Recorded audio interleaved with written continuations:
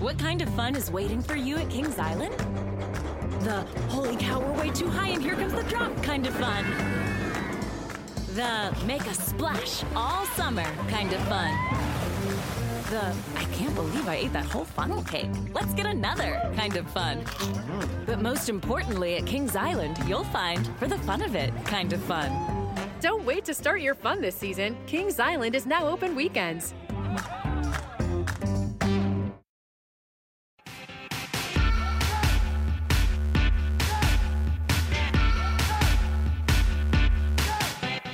Hello and welcome to Hysteria. I'm Erin Ryan. And I'm Alyssa Mastromonaco. Erin? What? I have news. Ooh. Chunky the cat keeps trying to commit suicide or something.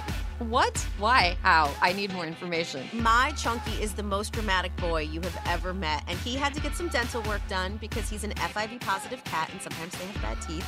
So he was such a good boy for his dental, but then I had to give him antibiotics, and Erin, it went downhill fast. Like, I had to call the house call vet and be like, I don't think he's doing well. Oh my God. What was his problem? He in his defense, and he's sitting right here with me, in his defense, he actually had an allergic reaction to the antibiotics. But the thing is, Erin, all of my cats get sick on Thanksgiving. Like, going back to the beginning of time with first cat Shrum, so I was like, Chunky, you're being awfully dramatic, and you know I get very sensitive when cats get sick on Thanksgiving, so please pull it together. Right. He just laid there limp. But he's bouncing back. Oh, that's good. Well, most of the pilgrims who came over on the Mayflower died that first winter, so there's getting really sick is a great... Historical precedence, yeah. It's a great way to celebrate Thanksgiving, actually. But I'm glad all your pilgrims made it. Thank you. Thank you so much.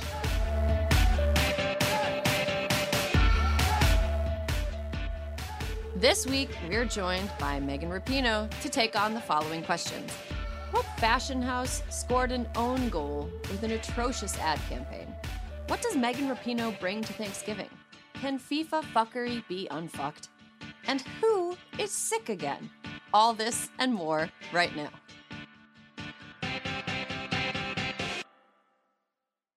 News. We have some news, but I think we are more jazzed about our guest this week, so we're going to kind of zip through some stories. Yeah, like, what haven't you heard before? Yeah, I mean, Find Out season continues apace. Yes. 2 Oath Keepers, including the founder, were convicted of seditious conspiracy in January 6th related fuckery, which is great. If not them, then who? I mean, what is seditious conspiracy around for except not these fucknuts? Yeah, seriously. Oath Keepers founder Stuart Rhodes and Kelly Meggs, another member of the far-right Trump worshipping organization, they were found guilty of seditious conspiracy in connection with the January 6th attack on the U.S. Capitol this week. It was a victory for the government, and it apparently involved a rarely used Civil War-era statute. Interesting. What do you know? I mean, the Civil War only lasted 4 years, as did the Trump administration. So the Civil War and the Trump and the losers who lost won't shut up about it. So bookends. Yeah, exactly. Please let this be a bookend. The seditious conspiracy charge has a maximum sentence of 20 years in prison, so it's not to be trifled with. And you know what? What did you think would happen, sir? Don't let the door hit you where the good Lord split you, you know? Indeed. Alyssa, we're kind of on the cusp of another rail system disaster. Can you update us on the situation? Erin, I hate this story. I hate it because it's just... I hate it. The U.S. House of Representatives is going to vote today. We're recording on Wednesday, so they're supposed to vote today to block a potential rail strike after President Biden warned of the dire economic consequences of a rail disruption that could happen as early as December 9th. So, couple things that are interesting. One, December 9th seems far away. The reason they have to deal with this now is because companies that would start to plan to ship things will not put them on pallets and such if they are not going to be available to ship on December 9th. So we understand that this could, according to what we have read, that a strike of the railway workers would have catastrophic economic impact if a strike occurred. Now, they had a press conference, Nancy Pelosi and Chuck Schumer did, saying that by avoiding a strike saves up to 765,000 Americans who could lose their jobs if there was a strike. But Erin, this all boils down to the fact that the drama of the potential strike is overshadowing what the strike is actually about. And what the strike is about is that these workers who, this is an interesting thing I have a hard time wrapping my brain around. A rail traffic stoppage could freeze almost 30% of U.S. cargo shipments by weight, stoke already surging inflation, and cost the American economy as much as $2 billion per day. Okay? So it seems like these workers are pretty fucking essential, something that I thought we learned during COVID. And so I think that it is troubling to me that the workers right now, the agreement on the table that they're being asked to accept, denies them any paid sick leave. That's ridiculous. Erin, they're asking for 4 days of sick leave. Can you, for a moment, imagine a world in which we want people working on the railroad who are sick? It seems pretty fucking dangerous to me, and I think that this is appalling, and it is an issue that seems to have united both Bernie Sanders and Marco Rubio, who both object to the fact that this agreement does not have paid sick leave in it. It does have a pay raise of, I think, 24% over 4 or 5 years, so it's not exactly a huge boost in their paychecks out the gate. So anyway, I understand what this would do to the economy if there were a strike, which is why I think if it would be so catastrophic and these folks are so important, which they are, we should give them their fucking sick days. The more I read about this, the more I see it as another example of American government doing things in the stupidest way possible. What should happen is there should be federally mandated paid sick days for every worker across every industry.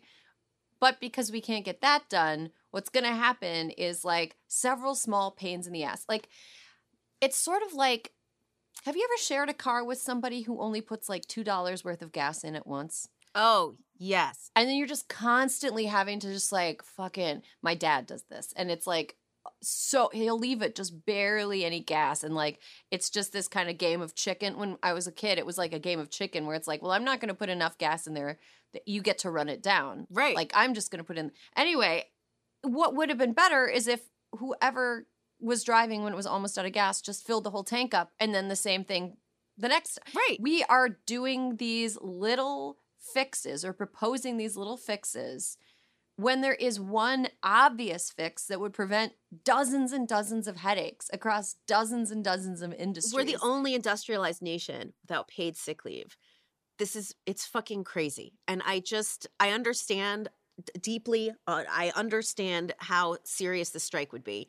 And that is why it seems to me that 4 days of paid sick leave would be a small price to pay. Even though the folks who own the companies are saying, well, we'd have to hire more workers if people got sick. Yeah. As opposed to making sick people work on railroads. Like, what? No one's going to go fucking bankrupt because they gave people some sick days. I'm sorry, they're not. Yeah. I mean, look, I don't think anybody should have to work when they're sick.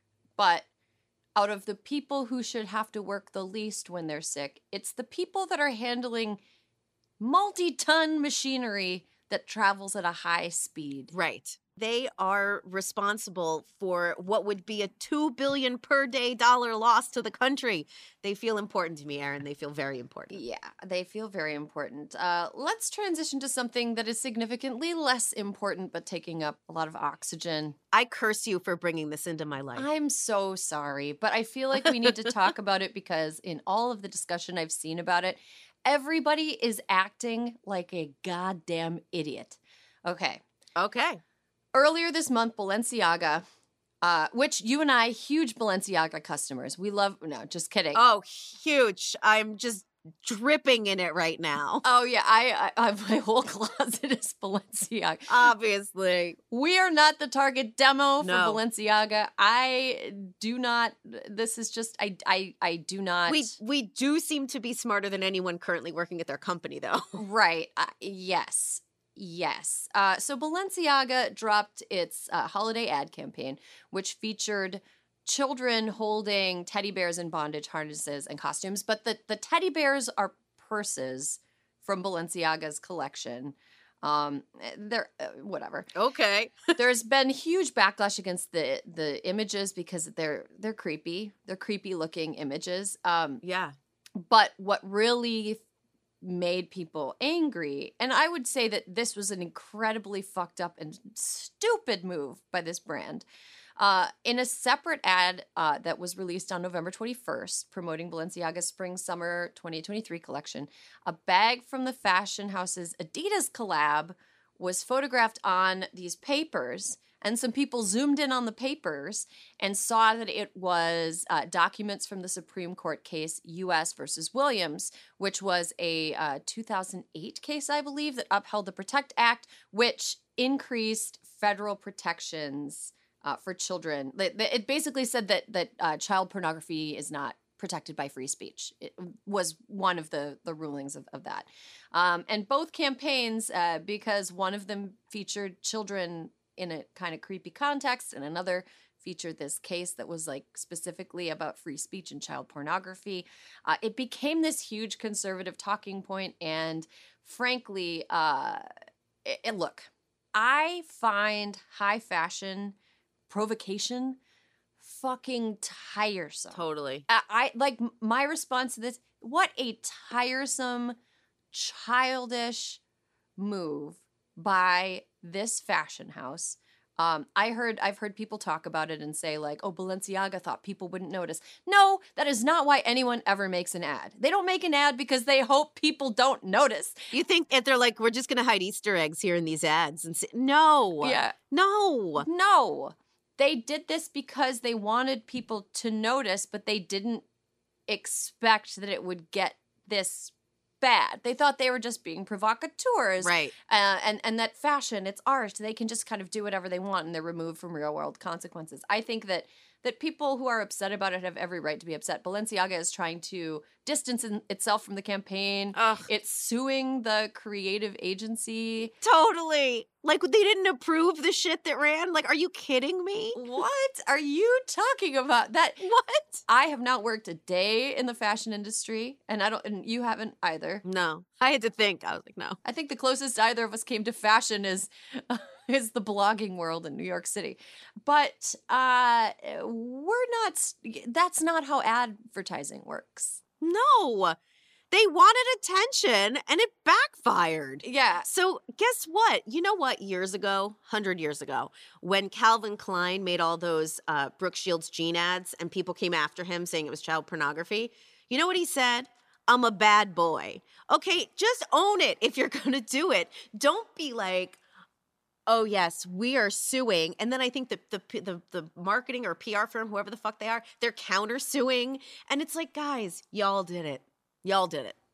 It's so, I just, they did do it. They did it to get attention. Yes. They're getting too much of the wrong kind of attention and too many people are mad. And it is not some giant conspiracy among the elites to try to normalize child pornography. It is not. It is a tiresome, childish attempt by a company run by tiresome children to get attention. That is all advertising ever is. This is just, I cannot tell you how annoyed this story makes me. Yeah. I feel like we need to talk about it because when stuff like this is out there, it fuels like QAnon style, like it fits right into the framework of what QAnon people believe. Going back to the Pizzagate or whatever the fuck that was. Yeah. And you know, another thing I want to bring up is you brought up the Brooke Shields campaign and Calvin Klein being like, I'm a naughty boy. And it's like, shut up. You're exhausting and ugh. Child pornography and the sexualizing of children has been something that has been in American culture in a horrible and disgusting way for a long time. Mm-hmm. You know, like how many like classic rock songs are about like teenage girls? You know, how many You know, it's like when you're sitting in the car and you start singing along to your song, and then you're like, oh, wait, this is problematic. Yeah. Or when you're listening to Led Zeppelin and you have to just be like, hey, Jimmy Page had a 14-year-old girlfriend during this tour. And you're like, no, I can't think about that right now. It's a disgust. This is not new. Balenciaga is just trying to be a provocateur. It's so annoying. And Kim Kardashian has been a brand ambassador for Balenciaga for a long time. And on Sunday, she posted something to her Instagram that was like, I'm reevaluating my relationship with Balenciaga. It was word salad. It was so stupid. I just want to say, I think that I don't want to dismiss fashion as frivolity, because I think that is misogynist when people pretend like fashion is frivolous. It's right. It's art, it's culture, it's an important billion-dollar industry. It's economic. There's so many reasons that like paying attention to fashion has value. But I will say that there are aspects of the world of high fashion that are completely beyond parody. Yeah. This is like something that would be cut from Zoolander. I'm just waiting to see if it's an SNL skit. Yeah. It is bad. It was a stupid decision. All of this backpedaling by this brand is really pathetic. And I just, man. I'm going to cut up my Balenciaga bags now, right? Are you going to? Yeah, that's the trend on TikTok. No, Erin, I wish I could cut up all my Balenciaga bags, but I have none because it's never been my taste. Yeah, mine either. Okay, let's take a quick break because we have a really exciting guest today, someone we've wanted on the show for a very long time, and finally, she's here in the flesh. Stick around for our interview with Megan Rapinoe.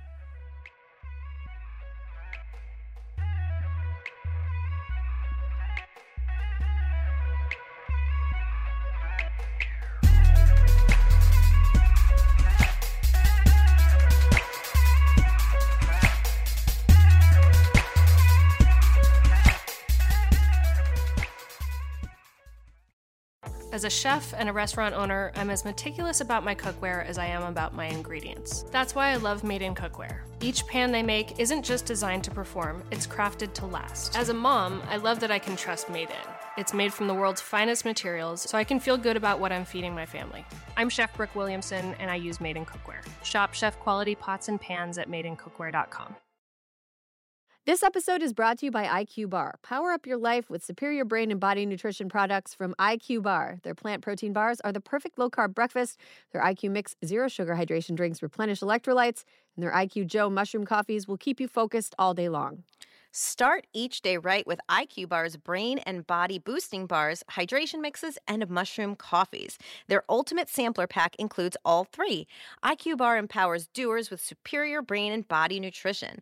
All their products are entirely free from gluten, dairy, soy, GMOs, and artificial sweeteners. And today, Hysteria listeners get an exclusive offer of 20% off plus free shipping. Just text Hysteria to 64,000. One thing I love about IQ Bar is, first of all, right now it's really dry where I am. Oh, okay. It is hard for me to stay hydrated. I'll just be going through my day and I'll be like, why am I so parched? I'm parched. I'm in a bad mood. I feel like I'm going to pass out. And it's, you got to drink some water. You got to stay hydrated. I really like their IQ Mix Zero Sugar hydration drinks because it allows me to rehydrate myself at a time when I feel like the atmosphere is trying to take all my moisture away. Well, and sometimes you need more than just water. Sometimes you need more than just water. I also love IQ Bars because I love a portable breakfast. I love a grab-and-go breakfast, no dishes.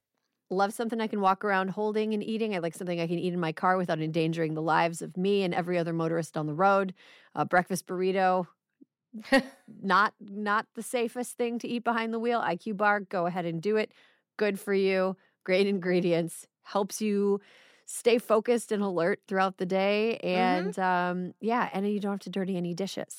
Refuel smarter with IQ Bar's Ultimate Sampler Pack. That's 7 IQ Bars, 4 IQ Mix sticks, and 4 IQ Joe sticks. And now our special podcast listeners get 20% off all IQ Bar products plus get free shipping. To get your 20% off, just text Hysteria to 64,000. Get your discount, text Hysteria to 64,000. That's HYSTERIA to 64,000. Message and data rates may apply. See terms for details. This episode of Hysteria is brought to you by Viore. Need the perfect Mother's or Father's Day gift? Check out Viore Performance Apparel. Drawing inspo from the coastal California lifestyle, Viore's products inspire others to live vibrant, active lives. I love that they're calling this the coastal California lifestyle. I will embrace that instead of what I thought it was, which was the I only want to wear comfortable clothes lifestyle. Yeah. I refuse to be uncomfortable if I want to be productive. I refuse to be uncomfortable, but sometimes I have to look like I belong in a respectable place lifestyle, which is like Viore is perfect for it because the clothes look fantastic. They fit great. They are so comfortable. I lie down in mine all the time.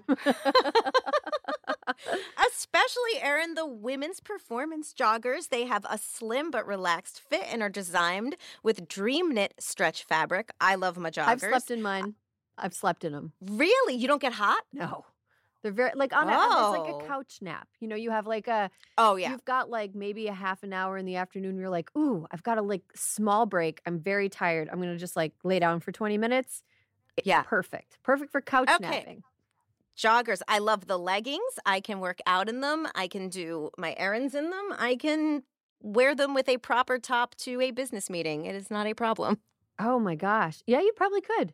Just put a blazer and like denim shirt, blazer, leggings. So easy. 100%. And of course, the men's core shorts. They have a classic athletic fit, falling just above the knee, while the Sunday performance joggers are made from recycled performance stretch fabric. I got my dad some men's core shorts. He wears them to mow the lawn. It's perfect. He is like, I think my dad is one of those people that just like beats the crap out of his clothes. He'll wear them until they look like a security blanket that a 30-year-old still has, where it's just like a ball of string, and you're like, ugh. Our dads are the same. Yeah. But my dad has had his for like a couple years now, and I think I saw him wearing them the other week when I met up with family on a short weekend trip, and they still looked great. It was like, Dad, your clothes still look new. So fancy. Viore is offering Hysteria listeners 20% off your first purchase. Get some of the most comfy and versatile clothing on the planet at Viore.com/hysteria. That's VUORI.com/hysteria. You'll also enjoy free shipping on any U.S. orders over $75 and free returns. Go to Viore.com/hysteria and discover the versatility of Viore clothing.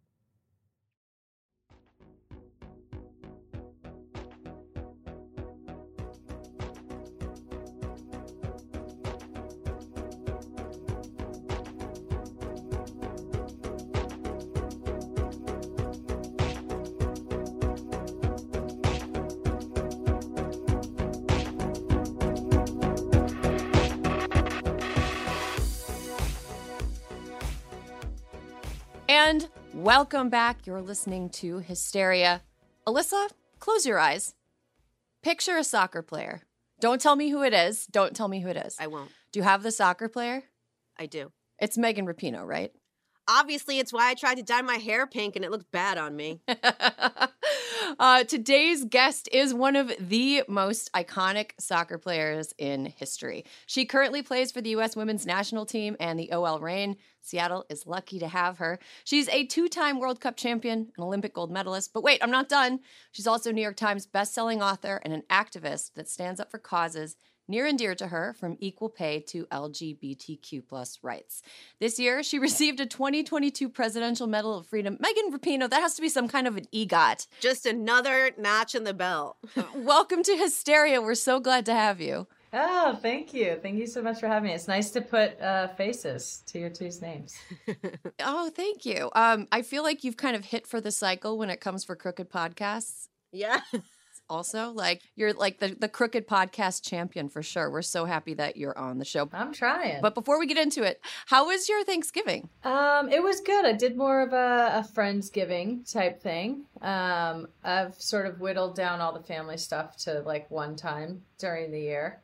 Probably not like ideal for my mom, but she knows and she understands. So actually my twin sister hosts Thanksgiving quite often. She lives in Portland. We're just up in Seattle. So just a short little drive. So it was really nice. Pretty chill. Had so much fun. Great food. Yeah, I was like the, chief of vibes and wine. Me and Sue are chief of vibes and wine, and we don't really do like all that much with like the things that actually need to be done, the food. But it set the mood. Vibes and wine are key, though. You need vibes and wine at Thanksgiving. Otherwise, like, what is there to be thankful for if not vibes? Yeah. Okay, so we know it's a complicated time to be a fan of international soccer, and we'll get to that in a minute. But are you watching the World Cup, and has anything surprised you so far? I have been watching the World Cup. I've been traveling a bit, so it's a little bit in and out. I haven't been watching every single game, but yeah, I've been watching the boys play, obviously, and yeah, watching all the games. Has anything surprised me? Not really. I think the games have been good. As you get into the knockout rounds, it just gets even better because no one's really, it's like you're only playing for the result that's in front of you. And that's just like the best when you get down to the knockout stages. It's all stressful and everyone's, amped up, but also stressed out. And, obviously for our men's team, having missed out on the last one, like you can just tell this group is so eager. They're so into it. Like they seem like they have really good vibes on the team. So it's been fun to watch them. And our midfield is just absolutely crushing it. They've been one of the best midfields in the whole tournament. So that's been fun to see. I think they're calling them MMA. Yeah. Musa, nice. McKinney and Adams in there. They're killing it. So it's been fun to watch them and, see all these guys in their first World Cup with the exception of DeAndre. Just to see them experience that and just knowing what that's like to go through it. It's just so much fun to watch them. Oh, that's great. Do you have any other favorite teams besides watching the U.S.? Yeah. I mean, France, I just had the France-Tunisia game on. France is just so much fun to watch. They just have so many good players. It's crazy. Really into them. Who else have I watched I've been into? I think our game against the Netherlands is going to be great. They have a couple really good young players and obviously one of the finest men on the planet, Virgil van Dijk. He's, locking it up in the back, so that'll be nice to watch. But who else? I feel like some of the like smaller teams have been fun, or even some of the teams that are like knocked out of the tournament. It's cool to see Wales. They're like the population of, my hometown. Just kidding, my hometown's like really tiny, but you get the comparison. That's cool to see them. Yeah, and just like seeing players score for the first time, or like countries who have never even been, or countries who, barely get to go, or, are definitely going to be knocked out. It's fun to watch those teams and those fans. And Messi, of course. I can't believe I actually almost cried when Messi scored his goal. I don't know why. Sports sometimes just like really gets at me. What is it? It's like a Pixar movie sometimes. It just like hits you right in the cry muscles, and it's just like, ugh. Exactly. So that's been fun. I really hope he wins. That would just be like so cool. But yeah, not over our guys. Yeah. Oh, of course not. I saw in the news recently that this Thursday at the Costa Rica-Germany match, there will be an all-female refereeing trio taking charge for the first time ever at a men's FIFA World Cup. Why do you think it took this long? Probably the same reason that the World Cup is in Qatar, to be honest. Just general fuckery, general sexism, racism, discrimination. Probably that whole reason. Yeah, I think that's probably... General fuckery sounds like it could be the name of the person in charge of FIFA. That sounds like a real person. I know. I think the top position is called General Secretary. Is that Gianni's like official title? Something like that. I feel like there's like a General Secretary in there. Yeah.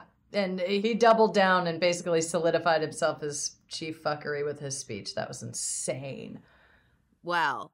Speaking of fuckery and speaking of Qatar, Qatar's been making headlines for human rights abuses related to the World Cup since the country won the hosting spot in 2009, including allegations of utterly inhumane treatment of the workers sent to build the stadiums and overall infrastructure. It's obviously a tricky situation.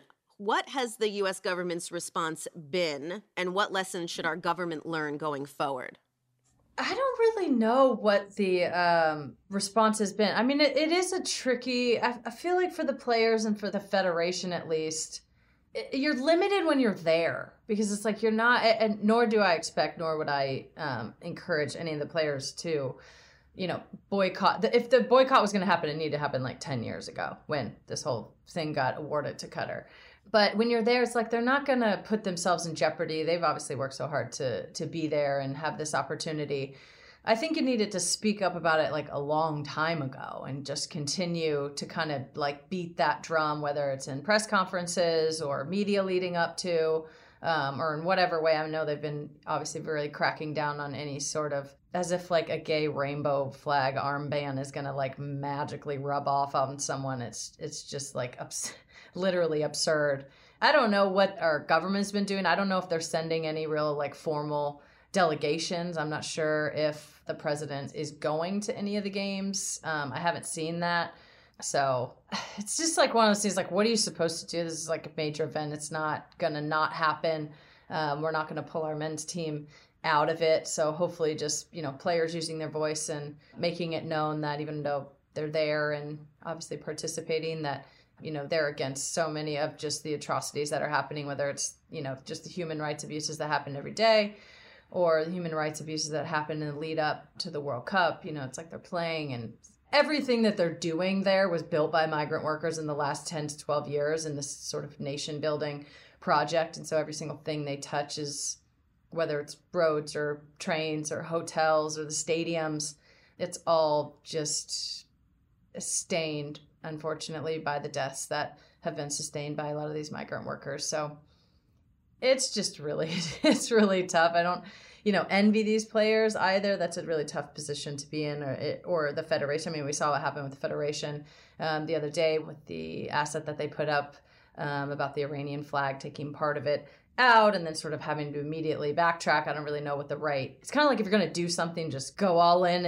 and do it. I doubt that America would be kicked out of the cup, for continuing to do that. But I do understand the balance, but I think probably a lot more needed to be done in the last 10, 12 years than, while we're there in Qatar. Consensus seems to be that the reason Qatar got the cup in the first place is that, as we alluded to earlier, FIFA is an incredibly corrupt and frankly dirty organization. Yeah.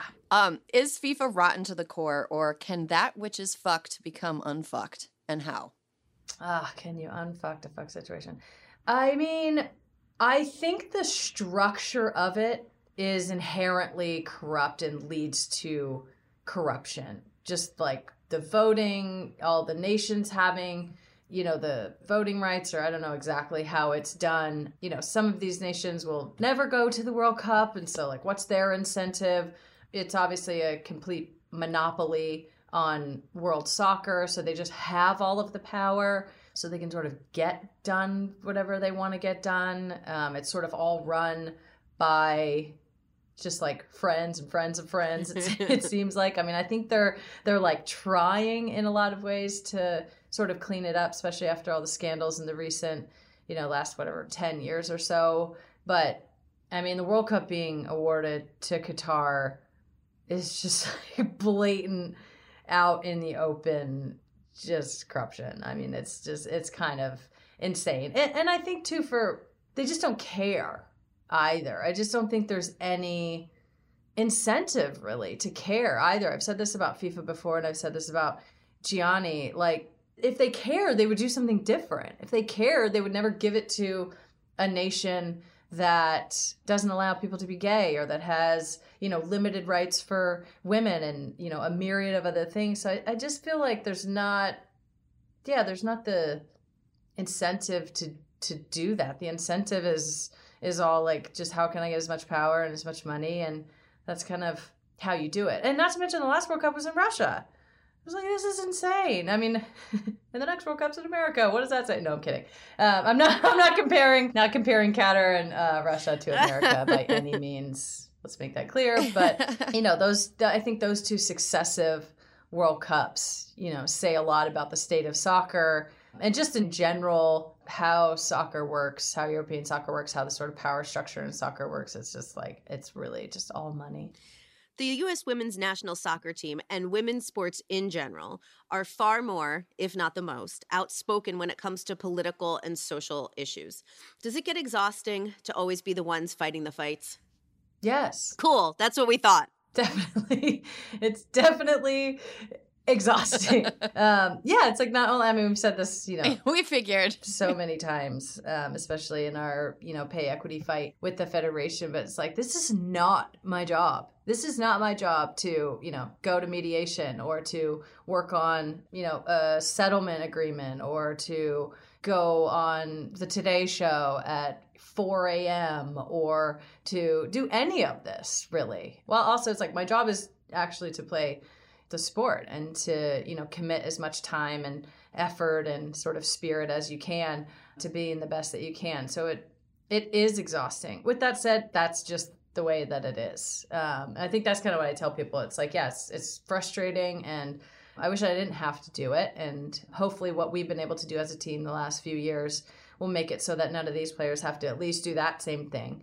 But it's kind of like it just has to be done, unfortunately. That's just kind of where we are in the history of inequality in women's sports. And you do see it changing, so that is positive, and that's obviously progress and action, and that is motivating to keep going, because I think we have some real groundswell and motivation and, people understanding not only that it's just the right thing to do, but also, equality is good business, I think, at every opportunity. And so I think the business opportunities within women's sports are just growing exponentially. But yeah, it's exhausting. It's like, I don't want to have to be doing all of that. It would be great to put our creativity and our brain power and our effort somewhere else. But also, hopefully no one ever has to do that after us. Right. It's like your brain is like a Firefox with like a million tabs open, and you're like, can I just close some of these? Exactly. Can I close some of these tabs? You're slowing my computer down. Yeah. Oh, so many. Yeah, when you get to your phone and you're like, oh my God, I have 804 apps. Oh, I don't even have all these apps. What's happening? I've been checking Zillow again. Anyway, speaking of equality, what is the current status of the fight for pay transparency and equality in soccer and beyond? And how do we get people to care all year round and not only when a World Cup happens every 4 years? Mm-hmm. I mean, the status with our national team is very good. Obviously, we reached a settlement with the Federation this year, joint CBA with the men's national team. So we have extra incentive to root for them in this World Cup. We'll share in the prize money and they'll share in our prize money in next year's World Cup. So that's in a really good place, and I think a really good place moving forward. I think there was a lot of pushback from a Federation leadership standpoint for so long. And with Cindy Parlow-Cone as the president, and just a lot of changeover in the board and the upper management, I think there's a much better understanding that this is, again, not only the right thing to do, but certainly good business. I mean, they spent tens of millions of dollars, probably upwards of $20 million fighting the lawsuit that they ended up paying $25 million for. So it's just, I mean, talk about fuckery. I always said that too. I'm like, you guys know this is not just like, it's just not going to end. It's just going to end in us getting equal pay and you having to pay us moving forward. So they learned that the hard way. Inequality is a bad bit of business. But that's in a really good place. With the league, the NWSL, it's a little bit different. I think just still fighting for that sponsorship and those dollars so people can be a fan of it all year long. It's like, if you don't know who plays on your team, if you don't even know there's a team, if you don't know how to get to the stream, like on, the deepest parts of the interwebs, which sometimes I'm just like, I play the sport, I don't know how to get to this stream. All of that is like infrastructure that's funded by money, whether it's branding, marketing, ticket sales, being in the best arenas or being in the best stadiums, marketing for the players, all of that. So I think that's kind of the biggest piece. And it's like, the product on the field is amazing. It's one of the best leagues in the world. You have a ton of superstars that play in the league. You have some of the best and the most recognizable, players in the entire world that play in the league. It's mostly just like getting people there. The product on the field is there. I mean, it's no surprise that the MLS, which is not the best league in the world and does not have the best product on the field, while it's growing, like, they have all the money in the world. They've had literally billions of dollars of investments. So you build that fan culture, you build, allow that to cultivate, you sort of build the infrastructure around it, you make it an entertainment property. It's not just, some fans are super fans and they're going to watch no matter what in any sport. But really, it's like you see the NFL and you see it in the NBA and baseball. It's just an entertainment property. So the more you can bring people in and make them feel a part of that culture and that fandom, the more committed they'll be. And that honestly just takes money. People always ask, like, what's it going to take? I'm like, just money. I'm like, give me $1 billion of investment. I'll make it successful. That's for sure. Megan, earlier this year, you joined the pay equity software provider Trusaic as its director of equality. Tell us about this. What is Trusaic's mission, and what systemic problems does it seek to address, and how? Yeah, so Trusaic is a really cool company that I partnered with last year. It's like basically an HR technology company, and they are looking to end pay inequity, essentially.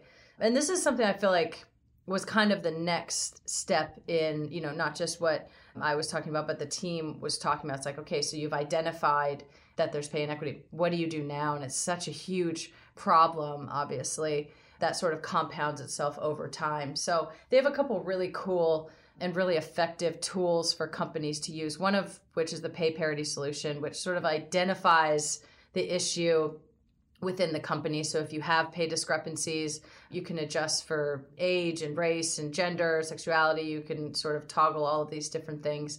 And then obviously looks to address that by being able to close that gap. So that's something that's really important, just understanding where the discrepancies are and where those gaps are in the company, being able to identify them. And then the other one is the equal pay estimator.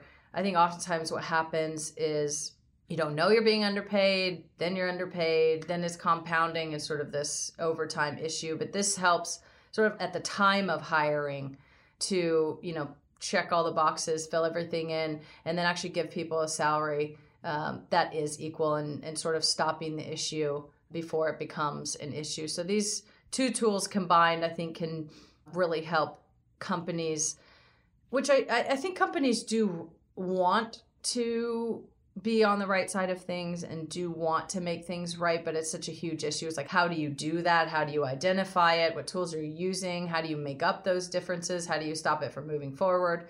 And it can be a really just sort of difficult issue when you don't really have a system or a structure in place to address that. It's like, obviously, whatever system and structure is in place has been facilitating the inequality. So you need to sort of bring something else in to make sure that that doesn't move forward. So I feel like kind of elevating it to the forefront. Another thing that we did, I came on as the chief equality officer, and not just as like a fluff position, but I feel like companies need to start adding this to the upper management and adding this to the most important voices. If it's just something that's like kind of on the side or it's just in HR, like, frankly, it's just not going to be listened to. This person's not going to be listened to. They're not going to be able to implement what needs to happen. They need to be an integral part of the company. They need to be in, the sort of top leadership to make sure that this is like one of the pillars of the foundation of the company so that, everything can be built on top of that. Mm-hmm. And it's probably less expensive than getting sued and having to pay millions and millions of dollars.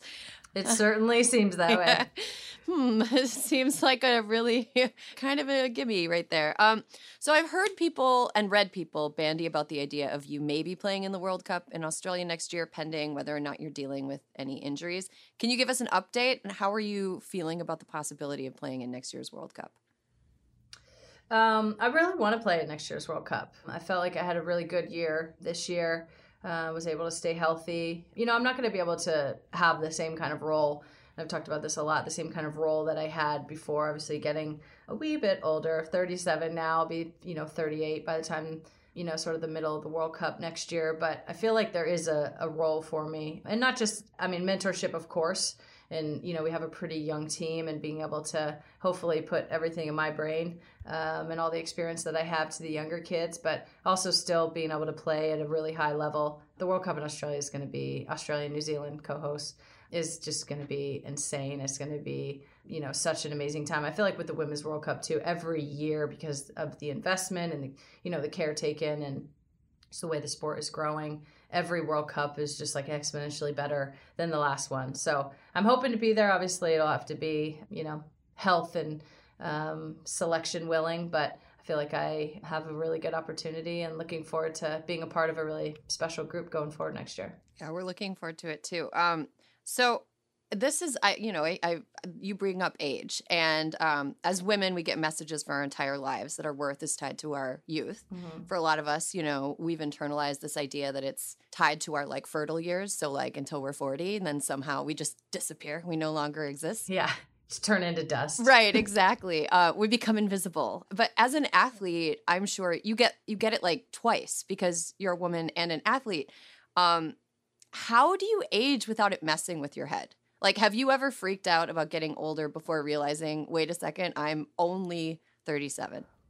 Yeah, it's a little bit of both. I feel like I sort of toggle between like, yeah, I'm 37. I'm still out here, balling on you little young kids. Like, what's your excuse? My teammate Rose Lavelle, she's like, if you're going to keep saying you're 37, you better start acting like it. So there's a little bit of like pride, there's a little bit of pride involved in, still being able to do, what I love at a very high level. And I think also just like the training and the sports medicine and everything is just, grown so much and become so good. I think we need to just, even on the men's side, adjust our sort of expectations of when athletes, are starting to decline, because we see it. Obviously, you hear about it all the time on the men's side. It's just like you can't not hear about Tom Brady and, LeBron James, which I also think is just another amazing thing about female athletes. Like, we're doing all this in play. Obviously, my, fiance Sue Bird just retired this year, but played into her 40s on like literally like a fraction of the budget. I'm like, if I could spend $1 million on my body every year, I would play till I was 52.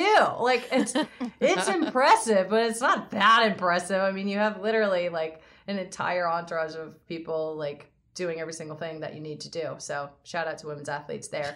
But it is a little like, I just hear so much chatter all the time. It kind of becomes like this lazy default of like, it's in part true because of course, as you get older, risk of injury and, as I said before, I won't be able to have the same role as I did before, but it kind of becomes this lazy thing. Like, can she do it because she's old? And it's like, okay, well, do it. It's like, am I like with a cane on the field? Because if that's the case, no, she can't do it because she's old. But I think just like trying to still evaluate people's game gets in the way a little bit sometimes. I think with male athletes also, it just becomes this like default thing that it's like once you reach a certain age, this is like all anybody wants to qualify everything with. So that's a little frustrating, but also it's like I'm still playing. So I guess they can just, keep asking if I'm too old. And I ask myself too, I'm like, how are we feeling in this body? And certainly things, take a little longer to warm up and everything's a little bit more difficult. But I think you get smarter and you understand your body better. And, you go through sort of changes in your body every like 4, 5, 6 years, which is interesting and fun. And I feel like you can find different ways to train and still stay at the top of your game. Megan, we always like to end on a light note. So, all right. Who has the better shoe collection, you or Sue? Sue definitely has the better sneaker collection. She's, a bona fide little sneakerhead. I have a different range than Sue does. I like to wear more like loafers or dress shoes or boots or stuff like that. So I have more in that category, but it's definitely Sue. She's her shoe collection is almost unrivaled. I just had a vision of like a Nike loafer for the retired soccer player. I'm going to work on that with them. You could be the face of the retirement loafer for ultra performance in retirement. Megan Rapinoe, thank you so much for joining us. Can't wait for next year's Women's World Cup. And thank you for everything that you have done for pay equality, LGBTQ issues, and the sport of soccer. Thank you so much for having me on.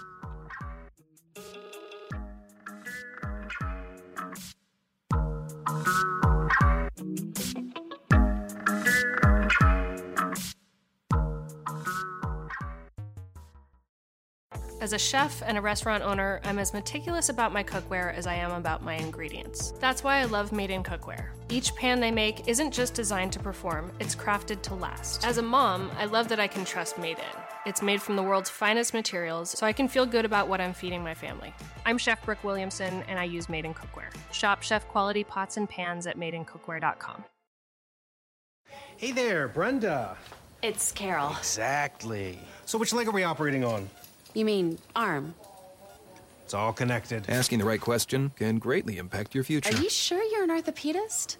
Actually, I'm a Sagittarius. Especially when it comes to your finances. Do you have a question? Are you a certified financial planner? Yes, I'm a CFP professional. CFP professionals are committed to acting in your best interest. That's why it's gotta be a CFP. Find your CFP professional at letsmakeaplan.org. Vacations are always good. Sometimes they're even great. And Celebrity Cruises is about to ruin all of that. Because once you explore with us, you'll never want a vacation any other way. And with new Quick Caribbean escapes, you'll never want a weekend any other way either. Celebrity Cruises. Nothing comes close.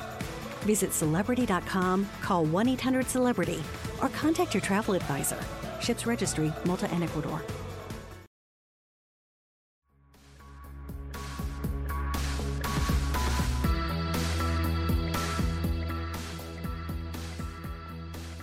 And welcome back. You're listening to Hysteria. Alyssa is still here with me. So is Megan Rapinoe. We are going to get to I Feel Petty, a very special I Feel Petty. But before we do that, a little bit of housekeeping. Alyssa, there's another election in Georgia. Another one. Say it ain't so. They're always having elections, but this one's really important. They're all really important. Early voting started Monday, November 28th for the December 6th election. If you are a Georgia voter, head over to votesaveamerica.com to make your plan. And if you want to help out no matter where you live, you can donate and find remote and in-person volunteer opportunities to make sure the Warnock campaign has the resources it needs. 51 senators means the difference between a true majority or being faced with another 2 years of roadblocks like problem children, Kirsten Sinema, and Joe Manchin. Make sure that every Georgia voter can make their voice heard again at votesaveamerica.com. Oh, also, I feel like Kamala Harris is like hustling as hard as she can behind the scenes, because if we have 51 senators, that means Kamala doesn't have to like constantly sit in the chair, be doing tie-breaking votes. She's like, I need to get out of DC sometimes, please. She's like, listen, I have shit to do. If you've ever messaged a friend about a manager who won't stop texting after hours, or a coworker who keeps posting weirdly suggestive Austin Powers gifs in Slack, you are not alone. On Crooked Media's newest podcast, Work Appropriate, author and host Anne Helen Peterson sets out to find solutions to these oddly specific yet completely universal listener-submitted questions. Whether you work in an office chair or a sixth grade classroom, the problems may be limitless, but so are the solutions. Listen to Work Appropriate now wherever you get your podcasts. New episodes drop every Wednesday. Check it out. Ooh, merch news. We love merch news. The Crooked Store has launched brand new merch inspired by your favorite shows just in time for the holidays. New items include sweatshirts inspired by Love It or Leave It and Hysteria, Santa is a woman, a Bake Appreciator apron, and a magnetic poetry kit that lets you make your own Terrible Notes app apology. This holiday season, every order from the Crooked Store will support Vote Save America's Every Last Vote Fund to make sure every voice can be heard in the face of unprecedented voter suppression. Find the perfect gift for the Crooked fan in your life and pick up something for yourself while you're at it. Head to crooked.com/store to shop now. Okay, we're going to do I Feel Petty. Megan, do you want to start us off? What are you feeling petty about this week? Well, it just happened right now. I feel petty about still not understanding how to get the audio file into the WeTransfer to give it to the podcast. I just don't know why it always I just don't know why things aren't. It's like things are so easy that you expect them to be easier. So I'm feeling petty about technology and how difficult it can be. It kind of reminds me of, like in middle school or whatever, you'd go to the library for a presentation and there'd always be a problem with the AV equipment. It would take them microfiche. It would take them like half the time to set it up. I feel like a struggling librarian using technology half the time. I think that's a great one. Yeah. Alyssa, what are you feeling petty about? Okay, you guys, here's what I'm feeling petty about. So since COVID, I don't know if it's since COVID started or since I had COVID, I keep getting sick. I get sick from everyone. I get sick from everything. This was not a thing before. I was a very high-functioning, healthy person, and now I have fucking snot coming out of my nose at all times, and I sound like a cross between a Smurf and Gargamel. And I need people to not say, oh, sneezing. You're sick again? Yeah, I'm fucking sick again, okay? I'm not asking for your sympathy. I'm on the Zoom. I'm doing the work. So just like, it makes me feel really sad, and it hurts my feelings when they're like, you're sick again? And it's like, what do you want from me? I wore a mask for 2 years. I have no immunity. Like, Jesus Christ. I followed the rules. All the people who didn't follow the rules are the reason we have 750,000 variants that we can all catch. So honestly, just fuck off. Be nice to people who keep getting sick. It is like very uncomfortable to be sick. I got over a little sickness, and I was just like, I tested, and then you got to be like, it's not COVID. You tested, and then it's a whole thing. And then it's just like, it's so uncomfortable. I think I just hadn't been sick in a long time. And like, what is this? Why is it still here? Okay, I've got a droopy eye. I don't know why that's happening, but I'm here, okay? I'm doing my day-to-day, so stop judging me.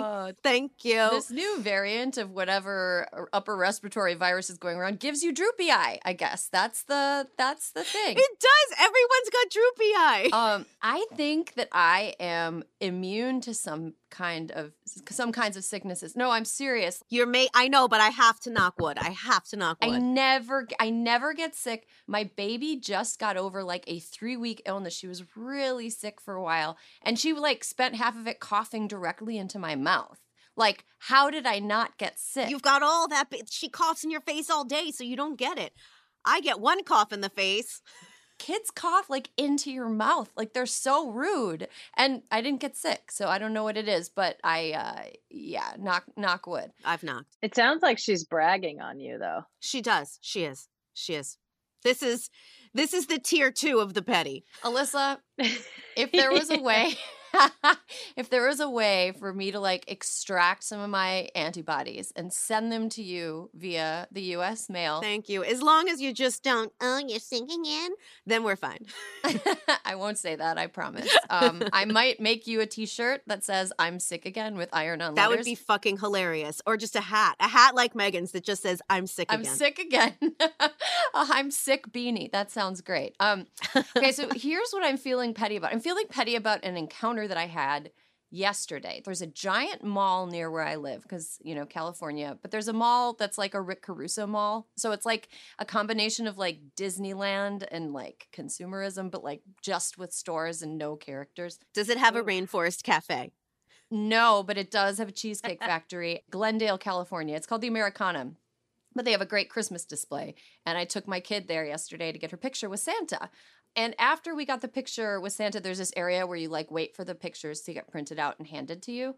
And there's a giant Christmas tree, which is also another great photo opportunity, but there isn't like a professional photographer there like taking pictures. So there's this other family that came out right after us. And they looked like, in like 80s movies when there's like the snobby family who's like, we don't socialize with them. Yet you're all at the same mall. Yeah.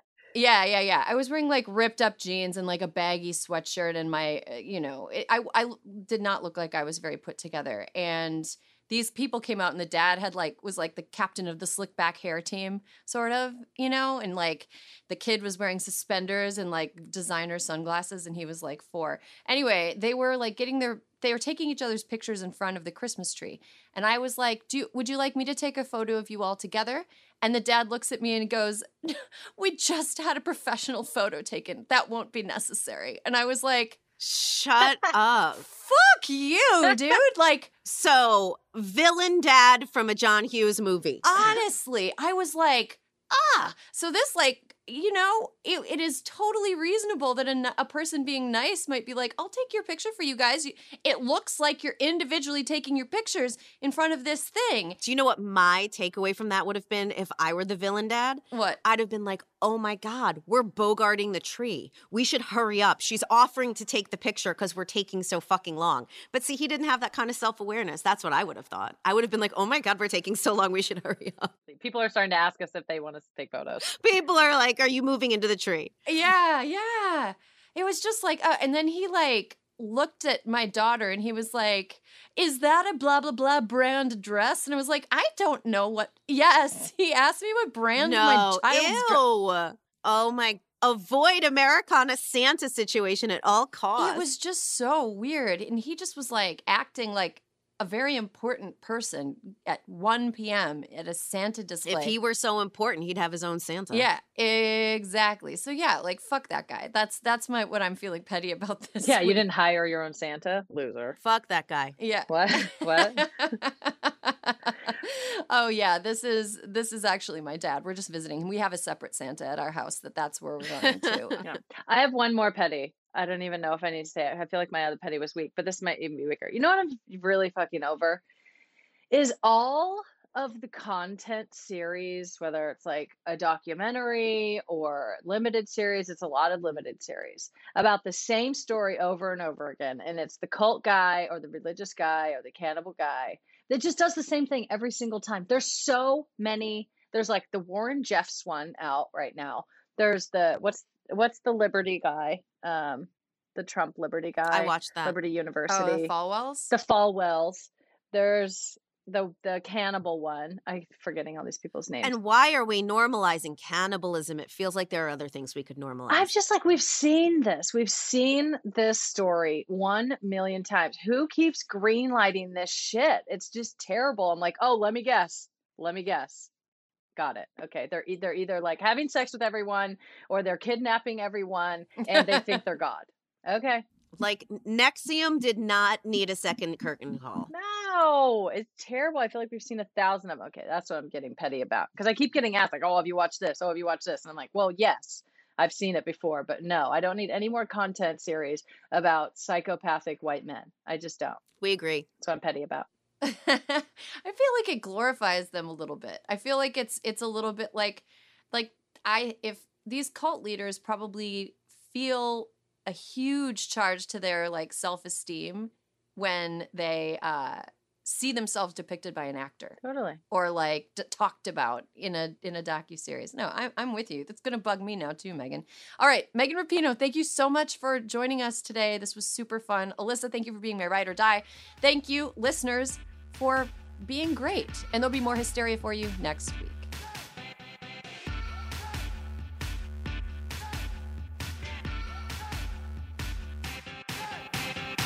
From another planet, this nation, fuck Janet. What these girls gotta fan it, Y2K email and scan it. Don't take no. Hysteria is a Crooked Media production. Caroline Rustin is our senior producer. Our executive producer is me, Erin Ryan. Alyssa Mastromonaco is our co-producer, and Fiona Pastana is our associate producer. Kyle Seglin and Charlotte Landis are the sound engineers, and our editor is Sarah Gibalaska and the folks at Chapter 4. Thank you to our digital team, Nar Melkonian, Mia Kelman, Milo Kim, and Matt DeGroot.